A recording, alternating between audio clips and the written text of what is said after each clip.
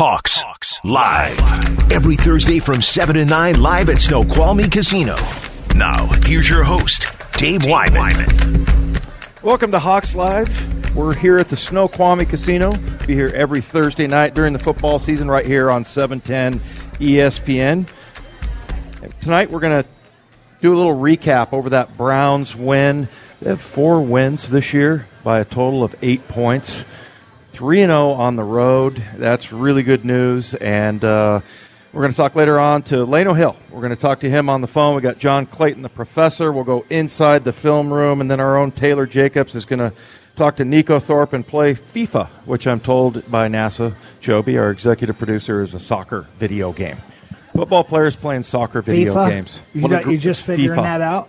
I just heard about it, yeah. It's a great game. Great game, Dave. Is it really? Yeah, it is. Football players playing soccer video games? You'd be surprised. You know, I spoke to Brown, JB, and his favorite game to play when he's at home is FIFA. That's funny. That's very interesting. I would think they'd be playing Madden or something like that, playing football. It's national, man. Sometimes they're global, Dave. You got to get away from football sometimes. You got to go global, and nothing bigger global than soccer. Yeah, there you go. All right. Big win. And, you know, it's been so much fun traveling with this team on the road. When you get a road win, you guys know this, it's so much better. You get a chance to bond with and kind of hang out with each other, bus ride, plane ride home. Sure makes the plane ride home nice. And for the Seahawks, they get to sit up in first class. The coaches have to give up their first class seats. And there's some seniority, pecking order, guys that get to sit in the front because there's not that many first class seats. But no, anyway, either way, it's so much fun on those trips. But I wanted to ask you guys, Paul, start with you. What stood out to you most in that win in Cleveland? That there's never a game they don't feel they're in and have a chance to win. They were down 20-6, and none of us. I mean, we were watching a game that didn't think they were going to come back, and even though we weren't playing well. And we've given up some plays. We had some turnovers, some special teams. Big plays. I think it's put the defense in a tough spot at times, and I think a lot of their stats, particularly points against, are because of that. I just don't think there's a game they don't feel that they can be in and win, and it doesn't matter what it is. I mean, it could be a low-scoring game, a high-scoring game. I'm just really impressed with this team because we're getting into this world today that there's so much analytics. There's so much statistics and you know, all these values along the way. It doesn't matter. What matters, you win by at least 1 point in the NFL. And you know, that's really what I'm looking at. Everybody's, you know, on the defense, and where everybody's trying to find the negative right now. Yeah. We're 5-1. You know, why can't we just enjoy it? 5-1. That's all we've talked about all week is, what are you worried about with this team? And, yeah, it's, I mean, if you'd have said in the beginning, hey, you're going to be 5-1, you'd take that. Also, this week, getting Jaron Reed back. Yeah. So, I mean, there's a lot to like. And then you turn on the Ravens film and watch Lamar Jackson. He's a different cat, man. Oh, my goodness. He's scary. I watched that film, and he worries me the most. This week is the most worried I've been all season. Me too. When it comes to just our opponent. Because, you know, with Ben Roethlisberger, when he was playing, we knew what Ben was going to do. He's going to stay in the pocket, do his thing. Obviously, Drew Brees was out. But the thing that scares me about Lamar is just the unknown. Like, he can make a play that should be a loss into a big game. And we haven't seen a quarterback like this. I tried to describe Lamar to one of my players I practiced today. I go, he has the elusiveness of a Russell Wilson, the quickness of a Kyler Murray, and the top end speed of a Michael Vick, and he can throw the ball. Yeah. And we haven't even seen him play to his full potential yet. Yeah. And which is scary because he's putting up crazy numbers. Well, and what is he, the 8th leading rusher in the NFL right now? 460 yards. Then they got Mark Ingram. The thing that impressed me the most about him, first of all, what scares me is Greg Roman is there. Greg Roman was part of the Colin Kaepernick run game that San Francisco had in their glory years when the Seahawks, that was their big rivalry. And you see a lot of pulling guards, really well-designed plays. The thing about Lamar Jackson, I think he has better sleight of hand than anybody I've ever seen. And when they do the read option, he rides, I don't know how they haven't fumbled, but he rides Mark Ingram or whoever the running back is in there. He rides him way past where, you know, he's like even with Jackson, and then he pulls the ball out. I can't tell you how many times where if you froze it right after the play started, there's no way I'd be able to tell who had the ball. So, I mean, he's really good with that. And as you mentioned, he's a 65% passer. So, yeah. Somebody asked me to compare him to Baker Mayfield. Baker Mayfield has 5 touchdowns, 11 interceptions. He's the exact opposite. He's got 11 and 5, and he can run. And he looks like kind of a tough guy, too. Yeah. This is by far the best team the Ravens have played all year. Again, a win's a win, right? But their wins are against Miami, Arizona, Pittsburgh, and Cincinnati. They're one, or actually their 2 losses are Kansas City and Cleveland. So they're up and down. But they're also a team that, it's built a little like the Seahawks. They want to run the football. They're the number 1 rushing team in the league. They're fantastic on special teams. We're going to have to play, and I said this last week, everybody thought, well, we're going to win this game easy. No, we're not. We got to play a great football game. We can't turn the football over. We got to do all the things we do well. We got to run the football. We can't let them score in the red zone, and it's going to come down to this game as well. I'm excited. I think it's going to be a really good game. I cannot say I don't disrespect a coach more than Roman, and you know the story of when he said in the elevator, Merry Christmas. Well, you remember before the game when we said, let's kick their butts or something like that, and he started popping off to me and Paul. Tell the story. This is a good story. Okay, Greg Roman, he was the offensive coordinator then for the Niners, and we jumped on the press elevator to go up, and the coaches go on that. And so, we look over, and they got all these 49er, shirts and everything. There was 3 or 4 of them. There was me, Paul, I think a couple other guys. We could have taken them. Yeah, and so I was like, all right, guys, let's kick their butts. You guys are coaches, right? And the guy...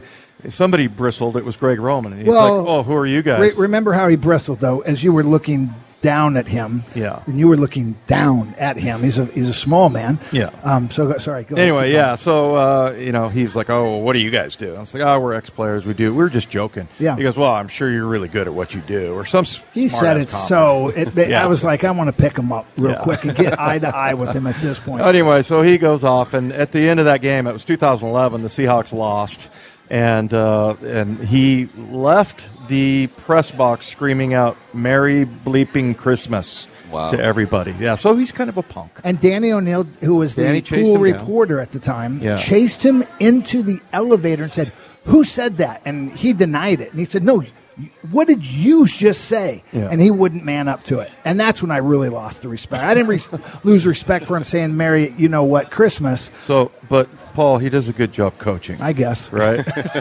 I guess. You can't respect him. No, he has some really good stuff, and you watch their offense and how they play. I mean, it's all about Lamar Jackson. So, Ingram's a great runner, but I don't think he gets the yards that he gets without Lamar Jackson. So, yeah, that's the thing. So, getting back to being miserable at 5-1, that's kind of what we talked about this week. Everybody wringing their hands over the sacks. Only 10 sacks. And, you look at like Myles Garrett has 9. The kid Shaq Barrett, I think is his name, down in Tampa Bay has 9. Seahawks only have 10. The turnovers came in bunches last week. You keep hearing that they're getting closer and closer to sacks. Do sacks come in bunches, guys, do you think? I think they do. And I think they come in bunches when you have a guy who's disrupting things, and that's why I think Reed coming back is going to help. Yeah. He's going to collapse the pocket. He'll allow the edge rushers to really get their hands on guys. And you're right. Every week it's like, all right, well, we're getting better. We're close. After Reed comes back, it's like, all right, now let's produce now. We'll give him a week, give him a couple of weeks to get his legs under him, to get his groove, get him going. But then we just want to see it. But besides sacks, I just want to see pressure on the quarterback. Just hit the quarterback. We didn't get one quarterback hit last game. And what that tells me is we talked to Pete on Monday, and he says, it was the RPOs or getting the ball out. Yeah. I get that. But I just want the quarterback on his butt every now and then. That's going to make him stutter a little bit, think twice about making the throw. The sacks will come. I just want pressure on the quarterback, make him nervous, and this is a great week to do it. If we can hit Lamar Jackson, that means we're getting him in the backfield. That means we're keeping him off. There are safeties. If he can break a run and get in our safeties, it's almost like just cross your fingers and hope that he slips or something because he's special. Well, I also think it takes being in the lead. You mentioned Garrett from Cleveland and the guy from Tampa Bay. Would you like to have their record and their sacks? No thanks. I'll take our record. we're just not a team that's got up on people 14 points where we're able to really get after the quarterback. And it is hard in this league. The ball comes out extremely quick. The RPOs are legit. There are times where I go, hey, that's a pretty good rush. The ball had to come out. If he had held it, we'd probably get a sack. And so the way we play our defense right now, if a quarterback can find that guy, because we are leaving, well, a lot of times we're rushing 5 guys, and we're dropping 3 guys underneath and kind of a shell with the 2 corners and the safeties. Well, if you only have 3 underneath, if they're releasing 4, somebody's open. Now they got to find it, and they do find it at times. It's a lot of dink and dunk along the way. We're still not giving up a lot of plays. I think it's our philosophy right now, and we – New England last year, one of the worst in the NFL at sacks. Mm-hmm. So is it always the criteria to be a great defense and a team that wins the Super Bowl? No. I get the frustration to it, but I try to bring everybody back and say we're 5-1. We haven't given up, and I before I embarrass myself here, we haven't given up 30 points this year. There's not a lot of teams other than New England haven't given up 30 this year. Yeah. Well, the other thing is this team over the years hasn't been lived and died by sacks. It's been about 40 per year since Pete's gotten here. So turnovers. Yeah, and we did talk about that going into this week right now. Well, and we talked about the bunches of interceptions and turnovers. Well, last week we get a couple and we get a fumble. We really probably had 4 or 5 turnovers when you count downs as well, because we had that 4th down stop.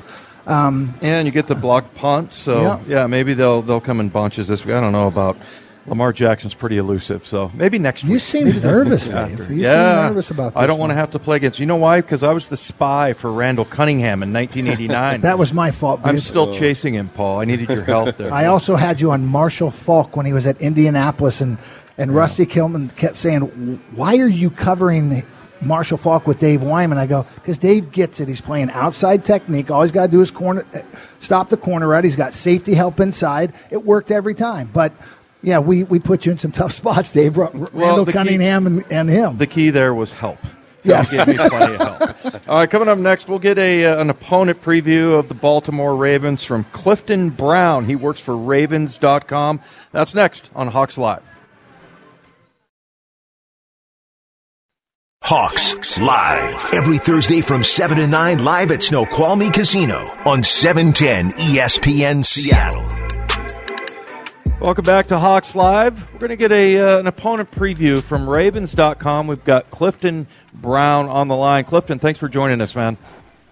Thanks for having me. How are you?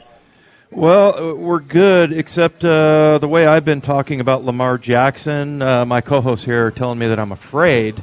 I don't have to go out there and play, but man, Clifton, I'm looking at this guy. He seems like he's 10-3, right, as a starter with you guys, and he looks amazing. Tell me what kind of a leader he is and what kind of a guy he is. Yeah, that's one of the strengths about Lamar. His teammates love him. He's the type of guy that he's got friends on the offense, the defense.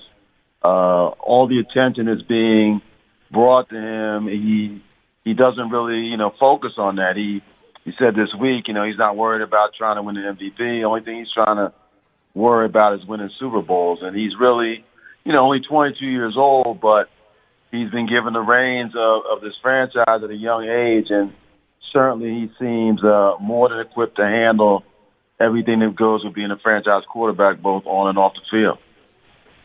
Well, we're kind of hoping they're overlooking us and looking at New England, which I don't think they are. But this is a team, though. You look at their statistics on offense. I mean, it is they're number one in so many categories, but at the same time, a little inconsistent. Just your thoughts on that. Yeah, I mean, definitely their running game, I think, has been terrific all year, and that's really the strength of the team offensively. Obviously, Lamar's a big part of that, but, Mark Ingram, Gus Edwards, they've got a stable of guys who can run the football consistently. The passing game has been a little inconsistent, as you mentioned, and lately they haven't finished drives with touchdowns the way they were earlier in the season. That's certainly, a point of emphasis for them moving forward. The Ravens feel like with Lamar and some of the other weapons they have, they should be a good red zone team. Lamar, early in the season, had gone, 3 or 4 games without throwing an interception, but lately he's thrown a few. So they've got some things to clean up offensively, but obviously, they can run the football. They've been scoring pretty consistently. And, I think that, certainly if you can't stop the Ravens' running game, then, they can be a real problem for you trying to shut down their offense. In that quarterback room, you have two of the most mobile quarterbacks ever play the game in Lamar Jackson and RG3. Has RG3 been able to drop some knowledge on Lamar about running and getting down? Is he spreading some love there? He has. I think he was really good for Lamar, particularly last season when Lamar was a rookie and first was asked to be the starter. I think that having a guy like RG3 who could bounce some things off of has been good. I think this year, they're still close.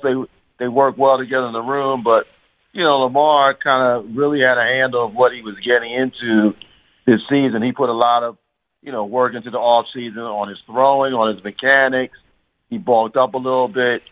And, he definitely, I feel like from day one this season of training camp, looked like the starting quarterback. He was no longer feeling his way. He thought he was ready to handle everything. I think so far it's proven to be true. He's only 22 years old. There's no reason to think that, if he stays healthy, that he won't be a better quarterback, 3, 4, 5 years from now than he is now. And you already see, the talent that he has. So, most of the talk about the Ravens for so long was their defense. Guys like Ed Reed and Ray Lewis, Haloti Ngata for years, Terrell Suggs. The franchise has flipped now. This is definitely a new era. And, Lamar's the one, driving the bus.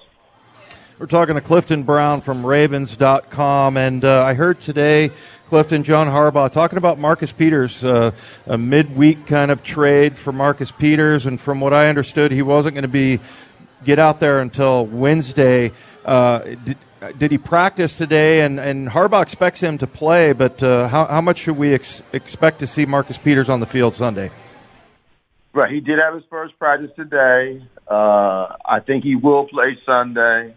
John Harbaugh's indicated as much. And, they feel like Marcus Peters can do what he's always done without having much practice, which is lock up whoever they tell him to go against. Certainly, you're asking a lot. He's going to have to, know the defense well enough to feel comfortable to be himself.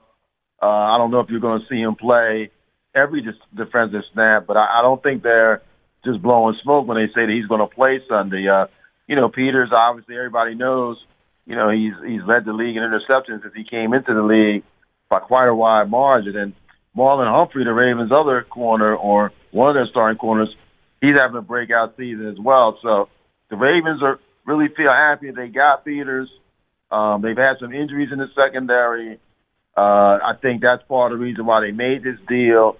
They feel that they needed, a little more help in the secondary once guys started going down. And, obviously now with Peters, Earl Thomas, Marlon Humphrey, Jimmy Smith, when he gets healthy, Brandon Carr, the Ravens feel they have a lot of guys in their secondary, who can really handle the job.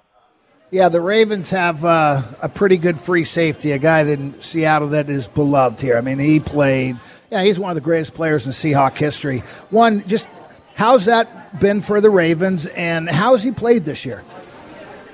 Yeah, I think Earl is trending upward.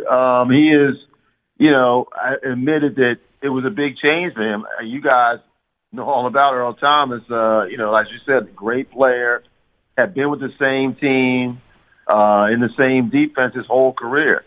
So now, coming to a different team that plays a little differently, it has been an adjustment for Earl. But, he's such a competitor. I think a natural leader by example. Every week to me, he seems to be getting more comfortable. And I think the last 2 or 3 weeks has really shown in his play. Obviously, this is going to be an emotional game for him. I think he's trying to keep everything, even keel during the week, which I think is the right approach. But, when he gets out to Seattle and starts seeing, familiar faces, familiar sights, and then, once he steps out on that field, it can't help but be emotional for him. It's a place where he got started, did so many great things, won a Super Bowl, part of a legendary defense. I think all those things are going to be going through his mind. But, most of all, he just wants to play well and help the Ravens win. He feels like he's got a lot left in the tank, and he can do some great things in Baltimore. So, I think this game obviously is one he's thought about for a long time, and now it's finally here. Earl, there's a poll on our local flagship station whether they were going to boo Earl or not, and 87% said they're going to cheer him like nobody's business. So make sure you tell him that so he's not mad. We don't want. Yeah, I think obviously he'll be happy to hear that. He was asked, at his press conference Wednesday how he thought he'd be received. His answer basically was, he hopes that they respect what he did out there. I think he's, in fact, I know, he's got a lot of love still, for the fans, for the organization. They did some special things out there. In Legion of Boom defense, legendary defense. They won a championship, came so close to winning back-to-back. It was a special defense, and he's a special player. So, yeah, and in this day and age, it's very hard for any player to begin and end their career in the same spot. It happens once in a while, but for most players, even ones as good as Earl Thomas, it doesn't. So he certainly gave the Seahawks everything he had when he was out there and did some great things. And, I would think that, most people, if not almost all people, will remember that, and recognize that when he comes back. Hey, Clifton, it must be a nice luxury to have a kicker that you really don't ever have to worry about. Holy smokes, man. I'm looking, he's 100%. I read a stat today that since they moved the extra point back in 2015, he's like 99.3%. He's perfect 13 for 13 this year. My question, though, is how good of an opera singer is he? Is he just good for a football player, or is he like actually quality, because I saw it on Real Sports or something like that? Yeah, no, he's good. Justin can sing. I don't think he's going to give up his day job to do it, but yeah, certainly he's more than just a shower singer. But, getting back to the point you had about, what kind of kicker he is, he definitely, he's been, to me, over the last, 7 or 8 years that he's done it, the best, in the game, and, he's going down. If he keeps like this, it's certainly one of the best ever. And, yeah, the Ravens know that when they get in field goal range, they basically have 3 points if they don't turn it over. He's been tremendous in the clutch, won a ton of games for them, a couple of weeks ago against the Steelers, made one to send it into overtime, then made the game winner, out in when the year they won the Super Bowl, won one in overtime to beat the Broncos. Nothing seems to phase Justin Tucker. So, yeah, I hear the weather out there might be kind of challenging Sunday, and, obviously the noise out there, can affect some kickers, and nothing seems to phase Justin. So, anytime the Ravens are in a close game, they feel like if they can get Tucker within range, that's an advantage for them. And I don't think that'll be any different Sunday, even if the weather isn't cooperating. Justin Tucker's from Texas. We got a really good punter here from Texas. They're growing some good kickers down there. Hey, Clifton, thanks very much for spending the time. We know you had to stay up a little bit later, but really appreciate the preview there. Thanks for having me, guys. Take care. Be a good game Sunday. Enjoy your trip to Seattle. There he goes, Clifton Brown from Ravens.com. Coming up next, we will talk to safety Lano Hill. We'll get him on the phone. That's next on Hawks Live. Hawks Live. Every Thursday from 7 to 9 live at Snoqualmie Casino on 710 ESPN Seattle. All right, welcome back to Hawks Live. Dave Wyman, Paul Moyer, and Michael Bumpus. Best show of the year right here. We should do this every week. I know. We got the professor, John Clayton. Clayton, we had a bunch of people come up here dressed up. They're Seahawk fans. They did touchdown celebrations. They gave us a battle cry. It was fantastic. That's pretty. What was the best touchdown celebration you saw? The best or the worst? No, I asked for the best. You can give me the worst after you give me the best. I can't. The best is trying to Now remember, you're still there, and the people who did the worst is still there. So it's like, I don't want you have one of those Myles Garrett get punched in the face type of things for not. Yeah, signing an exactly, autograph. John. We're not going to divulge what our scores were. It was all an instinct thing. Okay, Yes. tell me the best. All right. No, well, we're not going to do that. No. We're not going to do Tell me that. the best. John, are you trying to trick me right now? I just said we're not going to say anything. They're all standing here staring at me. Oh, okay. All right. So basically, the Speaking of that- linebacker who's willing to punch out anybody that is not doing the right things on the field is basically taking a Jason Garrett conservative position as far as not saying anything as who's the best. All right, let's talk about this, John. It is because weird. I'm going to ask you guys this, too. And I'm not sure how Clayton would be. I don't know how you guys would feel. Jason Garrett, one of the baddest dudes in the NFL. Yeah. Yes. Somebody comes up, and John, what was he, driving home This from is practice? Myles Garrett. Yeah. Oh, I'm sorry, what did I say? Jason Myles Garrett. Jack? Jason Said Garrett. Jason. Yeah, okay. Yeah. Myles Garrett, so he has 9 sacks in the NFL. Big dude, fast, can run, the whole thing. He's leaving practice. A fan comes up, says, roll down your window so I can take a picture, and he punches him. I'm just saying there is nothing that would stop me from running that guy down, opening the door. I don't care if the car's in drive. I would jump out of the car and chase the guy down and pummel him. Right. But Jason Garrett basically just said, Or Myles. the guy had a weak punch. Maybe he thought he was Jason Garrett and not Myles Garrett. Did I call him that again? Again, Yeah. yeah. Well, I don't care. We whooped the Browns. Who cares about Jason But, Garrett? I mean, the guy's got 9 sacks. If I you're know. true, he must have been a Pittsburgh Steeler fan pretending to be a Cleveland fan and wanted his autograph. Because why would you punch your best player Yeah. who's having a fantastic season? He wanted a paycheck. He wanted him to hit him back. He's Yeah. gonna, he hit me. I'm going to sue this guy. That's Professor, what he you wanted. would chase could him be. down. Am I right? No, me, no. It's like I'm neutral on all this stuff. But but being in that environment where I grew up, being in Pittsburgh and doing a lot of Cleveland Brown stuff, it's like that's so anti-Cleveland because I mean the Brown fans are very loyal. They support their team as bad as they've been for like 2 decades, even when the team moved out of town. And it's like to have somebody punch one of their best players is just absolutely ridiculous. I mean, this guy's got to be nuts. Yeah.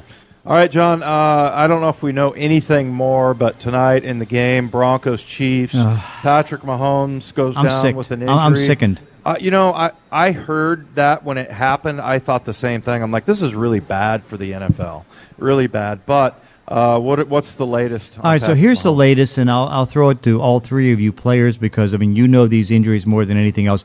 It is a dislocated kneecap. Okay. Now the question is going to be, and the answer they don't have tonight is what is the ligament damage? Because the ligament damage is going to determine whether there's going to be surgery or no surgery. Now you go back a couple years. Matthew Stafford suffered a dislocated kneecap, but he was able to come back in 3 weeks. We don't know if this thing is going to be worse or not worse. But where I'm sickened is here is the best young quarterback maybe I've ever seen in the league. I mean, because he comes in year 2 and just dominates. MVP, phenomenal. And he's one of the most exciting quarterbacks I've ever seen. His mobility, his ability to make plays and all that stuff. And to see what happened to him. And, I mean, you go back to Russell Wilson a couple years ago when, he suffered the high ankle sprain and then he suffered the MCL injury. And I still remember my first game of ever doing anything on the sidelines was standing behind him 5 feet when all of a sudden they started to go for his knee and they touched the right side of his knee, and he absolutely screamed. For the first time probably in his life, he actually had a swear word, and it's like, I'm thinking that's an MCL injury. That's a 4 to 6 week MCL injury, and the guy never missed. Now what you're looking at with Mahomes is that he's got a dislocated kneecap. I pray. For the league standpoint and the Kansas City Chiefs standpoint, it's not any ligament damage, but I'm worried about this one because he takes so much away from the NFL because he's so good. Well, I'd say the encouraging thing, dislocated, it had to have popped back in. No, in fact, if you watch the replay, they popped it back in. Oh, they did. They did.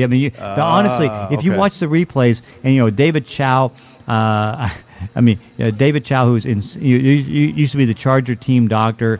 I had him on my website, and and he watched it, and he saw it pop back in, and so that's the positive thing. The negative thing is you don't know how much it popped out that it did ligament damage. Yeah, well, and the good news was just to try to look at the sunny side of things, he was walking at least Tony Boselli on the radio broadcast was saying, look, he was walking under his own power off the field. So hopefully it's not that bad. But yeah, I'm with you. It's honestly, tonight watching this game, even though the Chiefs are winning and they're a better team than the Broncos, I'm just sickened because it's like the league is no good without Patrick Mahomes. Let's talk a little Ravens and just some injury things. The one guy is Marquise Brown that is popped up questionable and maybe even more than questionable with an ankle injury, and he's been electric as a rookie wide receiver. What do we know about him and maybe some other injuries with the Ravens? It's still going to be 50-50 as far as where he goes because, again, this has been one thing that's been bothering him in different things all season, and so he's been in, he's been out, and all those different things. And if he's out, it really hurts the receiving core because, that's not a deep receiving core. So that's not a good thing. And overall, you look and you see, some things that they have going on in the secondary. Brandon Carr is going to be able to play, but his play has been so down the last year that's why they made the move to get Marcus Peters because it gives them a better thing. One of the keys for them is getting Jimmy Smith back from the knee injury. That's still shaky. So there's a lot of key things that are really questionable right now for the Baltimore Ravens, particularly more on defense than it is on offense. Hey, John, I want to talk about the Rams. They acquired Jalen Ramsey. They give up 2 first-round picks. In my opinion, they get a first-round pick, so it almost feels like they're giving up one first-round pick and a fourth-round pick. How do you feel about that situation? I think in the short term, it's a good thing because say what you want, and listen, I'm the biggest supporter of Marcus Peters because Marcus is a Pro Bowl caliber cornerback. I know when he's faced Seattle, he usually gives up 1 touchdown a game. We've seen that for the last year. But, he's a good cornerback, and it upgrades the Baltimore Ravens. But the thing is with Jalen Ramsey is a shutdown cornerback. He can shut down one side of the field. But here is what you look at, is that this is a great move if you anticipate you're going to be a playoff team for the next 2 years. I can't guarantee right now that the Rams are going to be a playoff team for the next 2 years. And the reason I say that is that even though they got the contract done with Jared Goff, Todd Gurley's not a $14 million running back anymore. The offensive line has to be completely and totally rebuilt. Andrew Whitworth is done. The Joe Notebook, the guy that they have as a replacement eventually for Whitworth, he's out with an ACL injury. They're not good at center right now. The right tackle's playing better. And then you look at the linebacking core, and other than an injured Clay Matthews, you have nothing. And so they've got to rebuild 2 areas, and they only have 12 draft choices in the next 2 years. John Snyder has taught everybody in the National Football League, you can go years without a first-round pick, trading down, doing all these different things, but you better have volume. And the volume is having 9, 10, 11 draft choices. Right now, in the next 2 years, the Rams have only 12 draft choices. And if they're not going to be a playoff team, that's going to kill them. Yeah. Well, Professor, let's all think good thoughts for Patrick Mahomes because I think we all agree nobody wants to see an injury. No, and he's been so good for the league. So, but appreciate it, and I will talk to you tomorrow. Sounds good. There he goes, the Professor John Clayton. Coming up next, we're going to take a deeper look into one of the more exciting players in the league, and that's Lamar Jackson. Yeah, he's quite the highlight reel, I'll tell you, man. And his style, is it sustainable in the NFL? We'll talk about that next here on Hawks Live.